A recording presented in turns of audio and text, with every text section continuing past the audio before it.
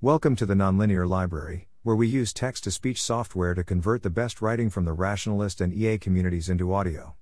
This is Beyond Micromarriages, published by Richard Ngo on April 1, 2022 on the Effective Altruism Forum.tl. Our micromarriages aren't fully analogous to micromorts, which makes it tricky to define them satisfactorily.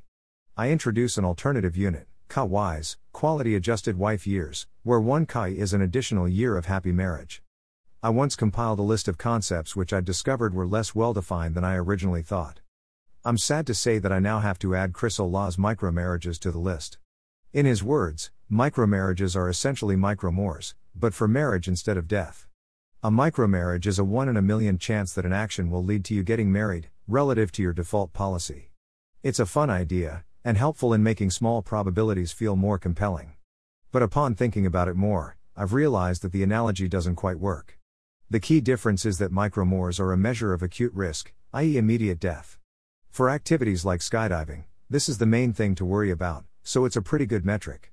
But most actions we'd like to measure using micromarriages, going to a party, say, or working out more, won't lead you to get married immediately. Instead they flow through to affect marriages that might happen at some later point. So how can we measure the extent to which an action affects your future marriages, even in theory? One option is to track how it changes the likelihood you'll get married eventually. But this is pretty unhelpful. By analogy, if micromorts measured an action's effect on the probability that you'd die eventually, then all actions would have almost zero micromorts, with the possible exception of some life extension and existential risk work during the last few decades. Similarly, under this definition, the micromarriages you gain from starting a new relationship, or even from literally getting married, could be mostly cancelled out by the fact that this relationship cuts off other potential relationships. An alternative is to measure actions not by how much they change the probability that you'll get married eventually, but by how much you expect them to causally contribute to an eventual marriage. The problem there is that many actions can causally contribute to a marriage, meeting someone, asking them out, proposing, etc., and there's no principled way of splitting the credit between them.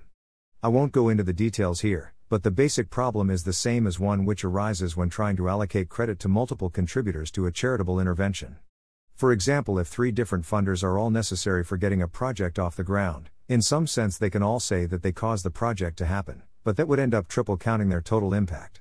In this case, we can use Shapley values to allocate credit, but the boundaries between different actions are much more arbitrary than the boundaries between different agents, making it harder to apply Shapley values to the micromarriage case. Should we count the action skipping meeting someone else as a contributor to the marriage? Or the action turning your head to catch sight of them? This is basically a rabbit hole without end, and that's not even getting into issues of marriage identity across possible worlds. Fortunately, however, there's another approach which does work. When thinking about mortality, the medical establishment doesn't just measure acute risks, but also another category of risk, chronic risks, like smoking. When smoking, you don't get a binary outcome after each cigarette, but rather a continual degradation of health. So chronic risks are instead measured in terms of the expected decrease in your lifespan, for example, with units of microlives, where one microlife is 1/1,000,000th of an adult lifespan, about half an hour, or with quality-adjusted life years, QAWYs, to adjust for ill health and disability. Analogously, then, the most straightforward metric for guiding our romantic choices is the expected increase in the time you'll spend married, which we could measure in microwives, where one microwife is an additional half hour of marriage. But I don't think this is the best unit, because most people could accumulate many more microwives by dropping their standards, even if that'll lead to unhappy marriages. So it's important to adjust for how good we expect the marriage to be. My proposed unit, quality-adjusted wife years, QAWYs. Note that these are gender-neutral. QAWYs can involve either being a wife or having a wife, or both. An intervention gains 1 QAWY if it increases the expected amount of time you'll spend happily married by 1 year, or the amount of time you'll spend in a half as happy marriage by 2 years, etc. We do need some benchmark for a happy marriage. I'll arbitrarily pick the 90th percentile of marriages across the population. Some factors which affect QAWY evaluation include spouse compatibility, age of marriage, diminishing marginal utility, having children, and divorce probability.